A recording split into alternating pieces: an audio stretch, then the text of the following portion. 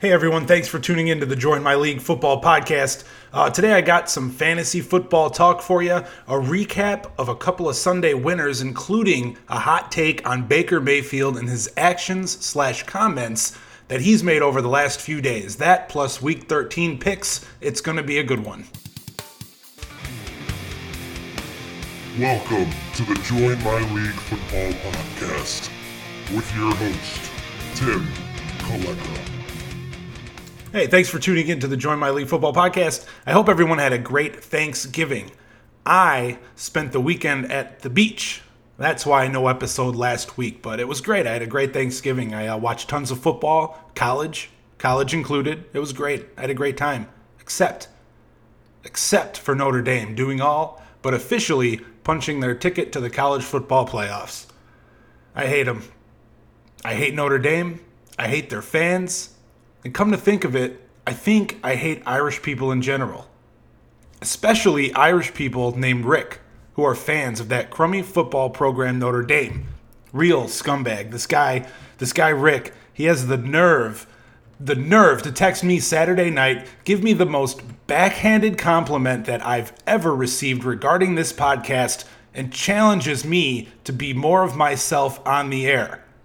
And I quote, "You know your shit, and one of the reasons people like you so much is because you don't give a fuck what other people think. You now have the ultimate platform to preach your garbage. Use it." End quote. Well, Rick, buddy, you fucked up, pal. Fucked up real good. How many times you ask me to give you a holler on the air? Hey, man, no shout out this week? Where's my shout out, bro? You want a shout out? Here's a shout out. And here's to hoping everybody who listens to this podcast gives you a shout out as well. Personally. 815-592-4526. Have at it, folks. All right, there's a lot to get into regarding Week 12 and 13, so let's not waste any more time on that piece of trash Irishman. First and foremost, allow me to pat myself on the back real quick, as I'm 10-0 over the last 2 weeks on picks. With no 5-0 marks on the season heading into Week 11, I picked the Colts over the Titans, Texans over the Redskins, Saints over the Eagles, Bears over the Vikings, and Rams over the Chiefs. And last week, I picked all three Thanksgiving correct. Bears, Cowboys, Saints, took the Vikings on Sunday Night Football, and the Texans on Monday Night Football. Brings me to 35-20 on picks for the show, and 102, 56-2 total on the year. Pretty impressive. Start listening to me if you haven't already. As always, picks are going to come at the tail end of the episode today. And also, I owe you guys fantasy analysis today, followed by the weekly Jimmy Conway Award, which, to my surprise, has been quite the hit to this point. Goodfellas is one of the most iconic movies of my lifetime, and the fact that I've had several DMs propping the quick segment, it just shows that I have a following full of smart people who understand the importance of unintentional comedy in movies. I think that's very important, and I'm glad you guys all get the reference. But before we get into all that, who had the best day of Week 12 in the NFL regular season? To me, it's a tie. Sort of. I think it's a tie between a wily veteran and an up-and-coming rookie who's shown flashes of brilliance during his brief time with the NFL. And we're going to start with the veteran, Philip Rivers, Chargers quarterback. He set a record for the most consecutive completions to start a game with 25, and his 28 game completions off 29 attempts set the record for the highest completion percentage for an entire game at 96.5%. That is special. On top of going down 10-0 to the Cardinals early, what did Philip Rivers and the Chargers do? 45 straight points to cap off a 45-10 victory over the Cardinals. They sit at 8-3, winning 7 of their last 8. The Chargers should be feeling pretty good about themselves, and they're going to need the confidence heading into the next few weeks. They're going to be in Pittsburgh for Sunday Night Football this week to take on the Steelers in a huge AFC showdown before a tune-up home game against the Bengals, following a date with their 9-2 rivals, the Kansas City Chiefs. Now, that game could very well decide the division. The other winner of the week, Cleveland Browns quarterback Baker Mayfield. And there's more to it than him just winning the weekend, because I've got some gripes. Now, Mayfield was one of the talks of the weekend with his performance on and off the field as well. He dazzled in Sunday's win over the Bengals, going for 4 touchdowns. Then he proceeded to deny his former coach, Hugh Jackson, a hug during the post-game exchange. Mayfield was asked about it. He responded by saying, "I didn't feel like talking." He left Cleveland, goes down to Cincinnati. It's just somebody who was in our locker room asking for us to play for him, and then he goes to a different team, a rival team that we play twice a year. Everyone can have their spin on it, but that's how I feel. While I'm going to acknowledge the win for Mayfield by owning Jackson and certain ESPN analysts on and off the field Sunday, I can't say that I particularly agree. I do like that, if Baker felt disrespected by Hugh Jackson, then he used the disrespect as motivation to exact revenge, and he did so successfully. But let's get one thing straight. Hugh Jackson was fired from Cleveland. He was fired. He didn't up and leave. He didn't ditch out on anybody. He didn't betray anybody. He was fired. And he was offered a job with a rival. How do you expect him not to take the job? You expect him to stay unemployed until maybe Baker Mayfield feels it's acceptable for him to accept a job? No, the guy's got a family, did what's right for his family. He's coach of the Browns, got fired. The rival Bengals decided to offer him a job, and he took it. There's nothing wrong with that. But Baker Mayfield ruffled some feathers outside of the league, which I absolutely love. And that's another W for the Browns rookie quarterback. A writer at The Daily Caller has called Baker Mayfield embarrassing and accused him of acting like a teenage girl. Okay, the writer's name was not on top of the article. Otherwise, I'd call him out right now, and I would have trolled the holy hell out of his social media account. But first off, it's not like Baker wished harm on Hugh Jackson or his family. It's not like he physically slapped him in the face. He shook his hand, he denied the hug, he kept it short, and walked away. Second, he was asked about it during the post-game presser, and he gave a respectful, partially honest answer. That's it, man. Whether you agree with how he feels is irrelevant. If he truly feels that way, let him. If he used the Kobe technique of pretending he had beef just to gain a competitive edge, so be it. What's it to you? What is it to you? Hugh Jackson was a fucking moron, and from what we heard Baker say on Sunday, it seems like almost everybody in the locker room agrees, Everybody thought the same thing. But Hugh, 1-31 Jackson, would walk around the locker room and say stuff like, "This is my team, and, we're going to do what I say." We saw it on Hard Knocks. Well, now Jackson's gone. And now the players don't have to hide their obviously negative thoughts about him any longer. All day Monday, Baker Mayfield was trashed by ESPN analysts, clickbait websites such as The Daily Caller or f***ing Deadspin.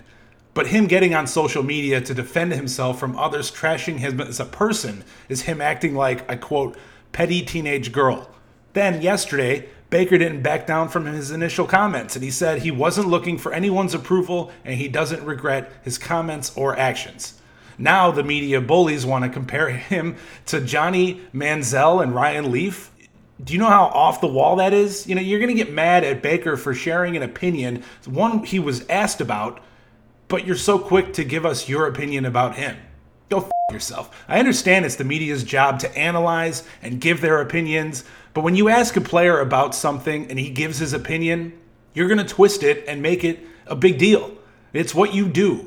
You twist things and then make a big story out of it, and then you got all your visitors on your websites, you got everybody tuning in. So never mind the fact that, maybe he gave a watered-down answer and he just didn't like Hugh Jackson and he didn't get along with him. Why wouldn't he just come out and say that? Hello? Because you are going to make a big deal about that too. You make a big deal about anything anybody says, and you do it all the time.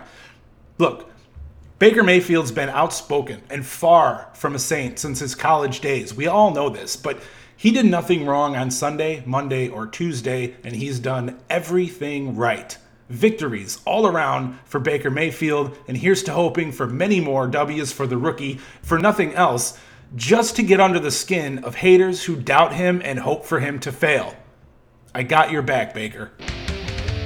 All right, let's get into some fantasy talk. We're down to the wire in fantasy season.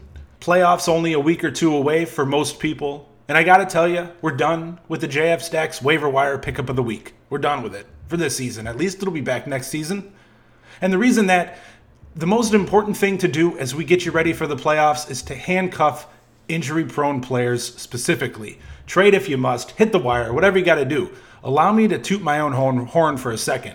I used my first 2 picks in the draft on Leonard Fournette and Dalvin Cook. As you all know, Cook and Fournette both missed a chunk of the season battling hamstring injuries, and both are known for getting hit with the injury bug a little too often. Now, luckily, I went running back heavy in the draft, and I don't have to rely on too many handcuffs. Most notably, I took Kerryon Johnson in the draft, and Phillip Lindsay, who I picked up a few weeks into the season off the waiver wire. He's worked out remarkably. A win this weekend over the last place fella in my league, and I clinched the number 3 seed. Pretty good if you ask me. Now, as far as handcuffing goes, for those not familiar with the term, handcuffing means picking up the immediate backup for a prominent player. I got that from NFL.com's fantasy football rulebook. So that's exactly what it means. Handcuffing is picking up the immediate player for a prominent player. For instance, and this I suggest, if you have Leonard Fournette, as I do, you'd be wise to have his backup Carlos Hyde as well. David Johnson from the Cardinals, if you have him, you'd be wise to pick up Chase Edmonds. Other running back handcuffs to consider, Dalvin Cook and Latavius Murray, Joe Mixon and Gio Bernard, Ezekiel Elliott and Rod Smith, Kerryon Johnson and LeGarrette Blount, and or Theo Riddick. Marlon Mack and Nyheim Hines is a big one. So you get where I'm coming from with handcuffs. Handcuffs are key to late season and fantasy playoff success. Another thing, it seems like everyone I call trash, I feel like they hear me. Maybe not listen to this podcast. In fact, I'm sure nobody relevant listens to this garbage. But if I call a quarterback trash, I feel like it reaches them on a spiritual level or something, because all of a sudden they play a lot better. I called Blake Bortles trash a couple months ago. Then he started playing better almost immediately. Then Dak Prescott I referred to as Dak Trash Scott, and he started performing a heck of a lot better, and he's shed the trash label entirely over the past few weeks, sending the trash label back to Blake Bortles, who has since been benched. The trash label should only apply to starting quarterbacks. Therefore, I got to find another quarterback to belittle, even though they've accomplished more in their career than I will in my life. Such is life. But my point is, Dak Prescott went from absolute 100% grade A trash to someone who is a must-add in all leagues. The addition of Amari Cooper to the Dallas Cowboys has helped Prescott immensely over the last month, and I expect them to continue to excel together over the next month. Now, first up for him is the Saints this week. The general consensus is the Cowboys are going to be playing from behind most of the game, and that's going to force Dak Prescott to pass a bunch against a pass defense that ranks 30th in the league, allowing opposing quarterbacks to throw for 286 yards on average. And they give up 101 quarterback rating if that ain't enough.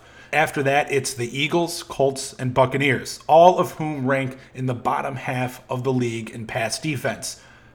Pretty favorable upcoming schedule for Dak Prescott, if you ask me. So if you need a quarterback, look no further than Dak Prescott, who's owned in under 50% of leagues. Another tip for late season fantasy success, stack your defense early.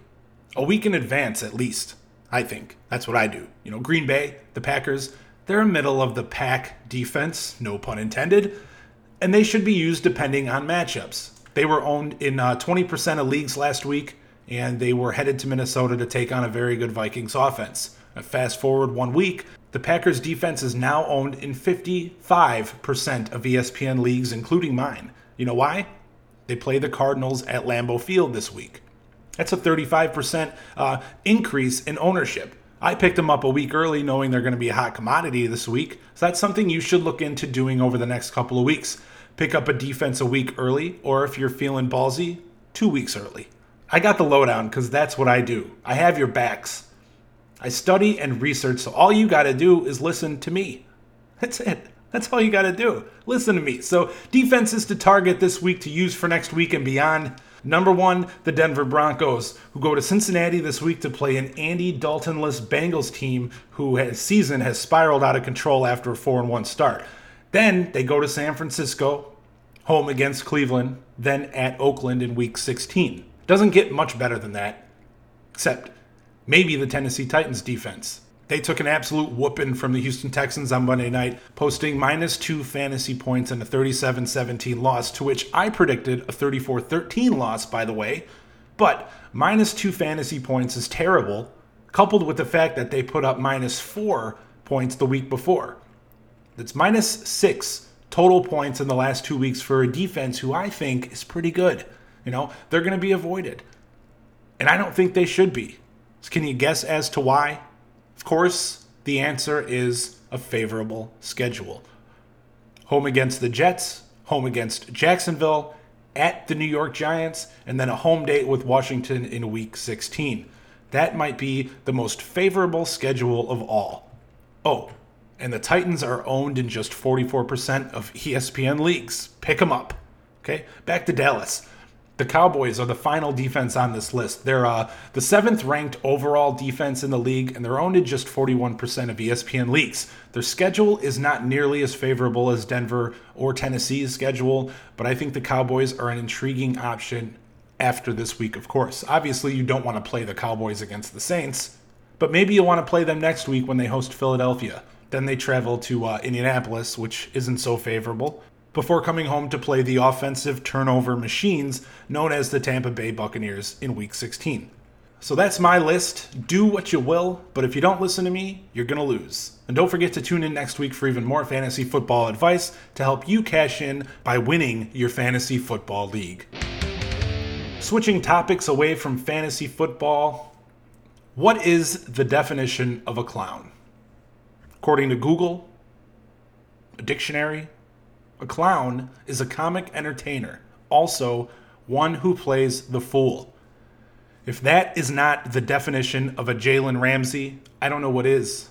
This guy, he's funny on occasion, as evident when he pointed at the Bills bench and he was pointing at everybody, you're trash and you're trash. That was funny. I have to admit that made me laugh, okay? But he is a total clown. Jalen Ramsey is a clown. He's good. He's not great, He's no Richard Sherman when Richard Sherman was in his prime.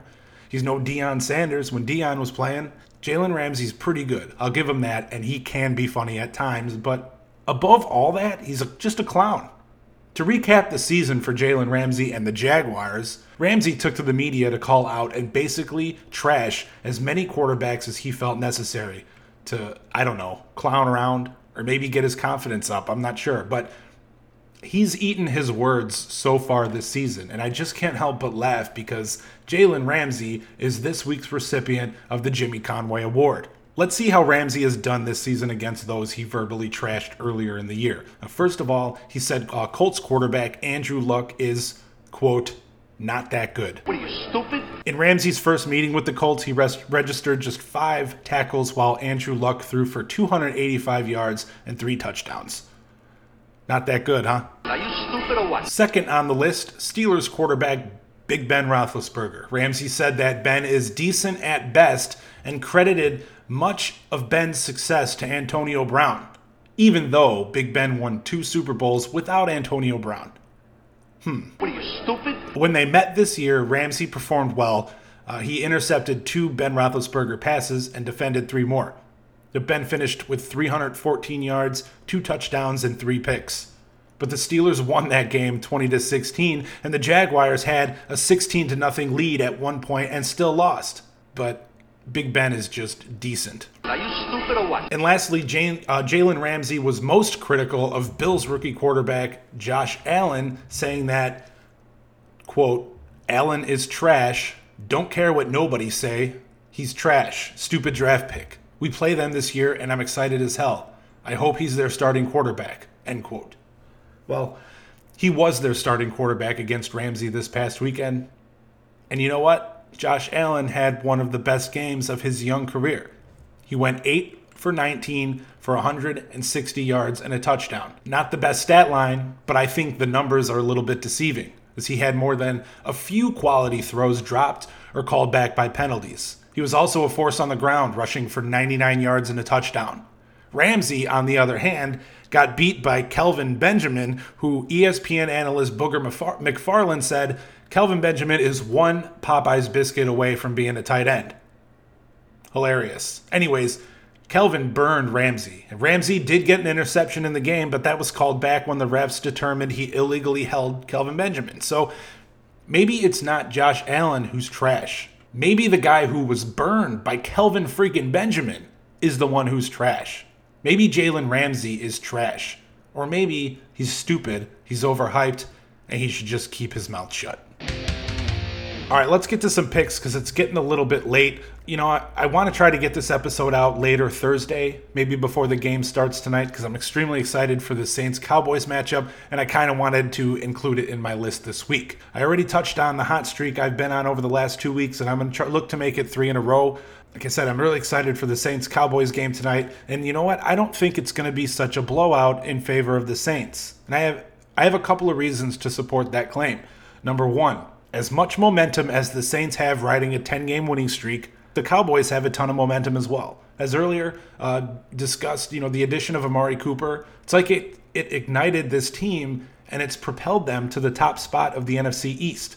I know when you look at this matchup on paper and see a 10-1 team playing a 6-5 team, taking the 10-1 team seems like a no-brainer, right? The Saints have been held to under 30 points just twice this season. To prevent the Saints from scoring 30, the Cowboys are going to have to keep Drew Brees off the field. And they're going to have to play sound defense when Drew Brees is on the field. But step one, how do we keep Drew Brees off the field? Easier said than done, but you run the ball. So even with a top 3 running back in Ezekiel Elliott, the Cowboys may find trouble running against one of the league's best run defenses. I think the Saints are the best in the league at stopping the run. So that's the key to this game right here. How Ezekiel Elliott fares against the New Orleans run-stopping unit. Now, a lot of people want to discredit New Orleans, saying that they're not as good as their number 1 ranking would suggest. Okay, they say the reason for that is the Saints are ahead and nobody's running the ball because they're so far behind. Their only hope to catch up is to pass. Well, I get that whole thing. I don't think letting up 3.6 yards per carry is overrated. I think the Saints have a very good run-stopping unit. Like I said, I think that's the key to the game right there. It's how Zeke fares against New Orleans, the run-stopping unit of New Orleans. And I think that Ezekiel Elliott can have a pretty good day. Again, the Cowboys are at home, and they have a lot to prove. New Orleans can also be taken advantage of through the air. So as I mentioned earlier, this is the NFL's 30th ranked pass defense. Dak Prescott is going to have to take advantage of the matchup this week and have his best game of the year. So I also think that the Saints missing Teron Armstead on the offensive line is huge. And Randy Gregory is going to have to take advantage of his matchup against backup tackle Jermon Bushrod. This is a win for the Cowboys in the trenches, as Gregory has been extremely explosive over the last couple of weeks, actually. At number 3, the Cowboys defense ranks 11th in fumble takeaways, and the Saints rank 6th in fumble giveaways. It's another stat line in favor of Dallas. You cannot expect Drew Brees to throw interceptions, because he's only thrown 2 all year. But fumbles is where the Cowboys can take advantage. So if Dallas's offense can take care of the football and the defense can capitalize on a few mistakes that New Orleans tends to make per game, the Dallas Cowboys can absolutely win this game. They're going to have to play close to perfect. It's going to come down to quarterbacks, to which obviously Drew Brees is the safer choice. Hall of Fame quarterback against a guy I labeled as trash just a couple of months ago seems like a no-brainer. But I got to tell you, I'm feeling a little ballsy, a little rambunctious to say the least. Ballsy enough to take the Cowboys to win outright by a score of 27-24. This game may have already happened by the time this episode comes out, so they better not let me down. We'll see. Like I said, I'm going to try to get it out tonight. If not, it'll be out tomorrow morning. Just going to have to deal with it. 1 p.m. Sunday afternoon, the Baltimore Ravens are going to travel south to take on the Atlanta Falcons in a must-win game for the Atlanta Falcons. If the Falcons drop this, their playoff hopes are all but out the window. And I have to say, I've given up on the Falcons, man.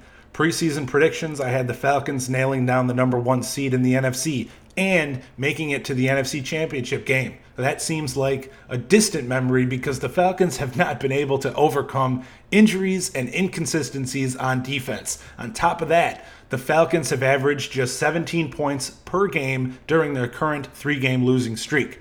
But the Falcons are 2.5-point home underdogs to a team with a quarterback making just his 3rd career start and 1st career road start. All that is too much value to go against Atlanta in this one.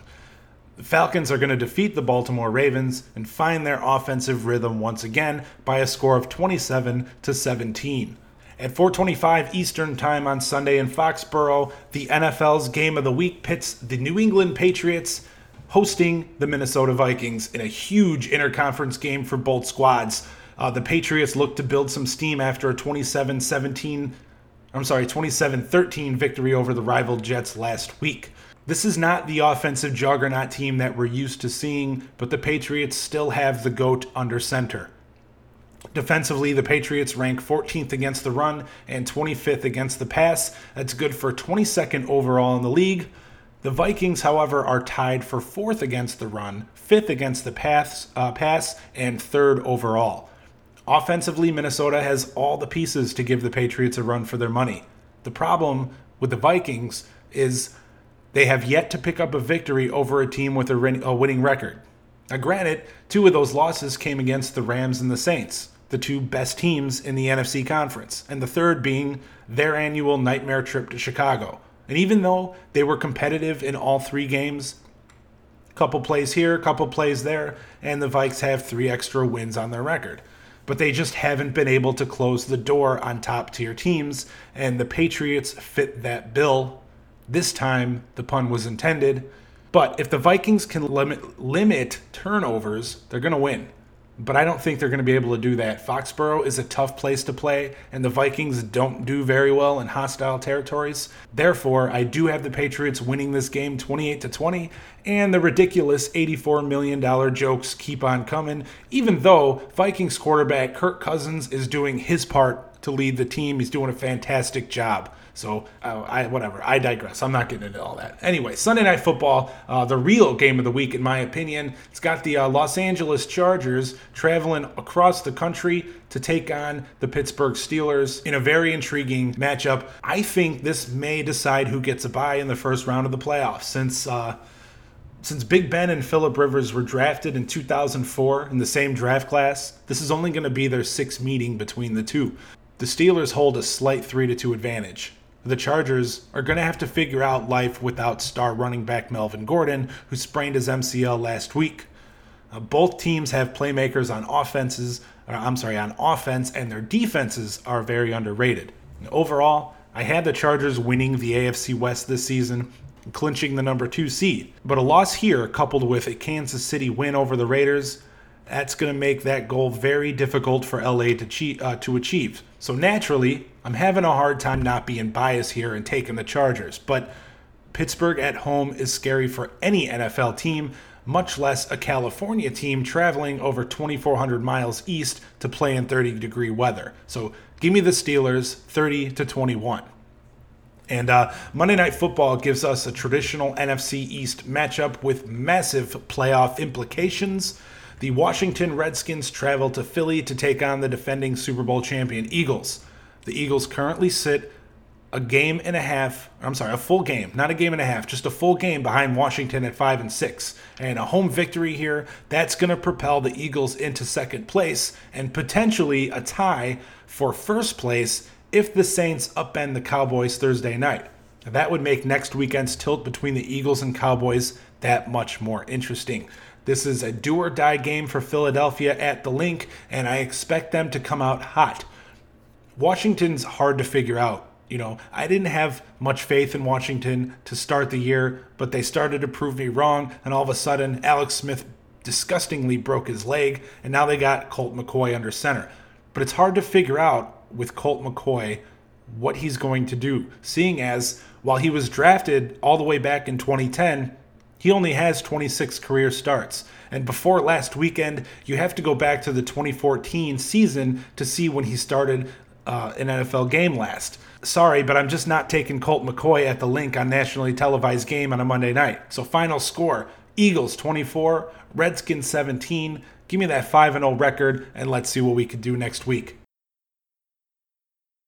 And that is a wrap on this week's episode of the Join My League Football Podcast. I got a message last week asking for a second weekly episode, and while I greatly appreciate, I simply can't do more than one per week as of right now. If I could do this full time, I swear to God I'd put out 5 or 6 episodes a week. And believe me, that is my ultimate goal. But until then, keep liking, keep following, keep sharing, and keep supporting this podcast to help me reach my goal.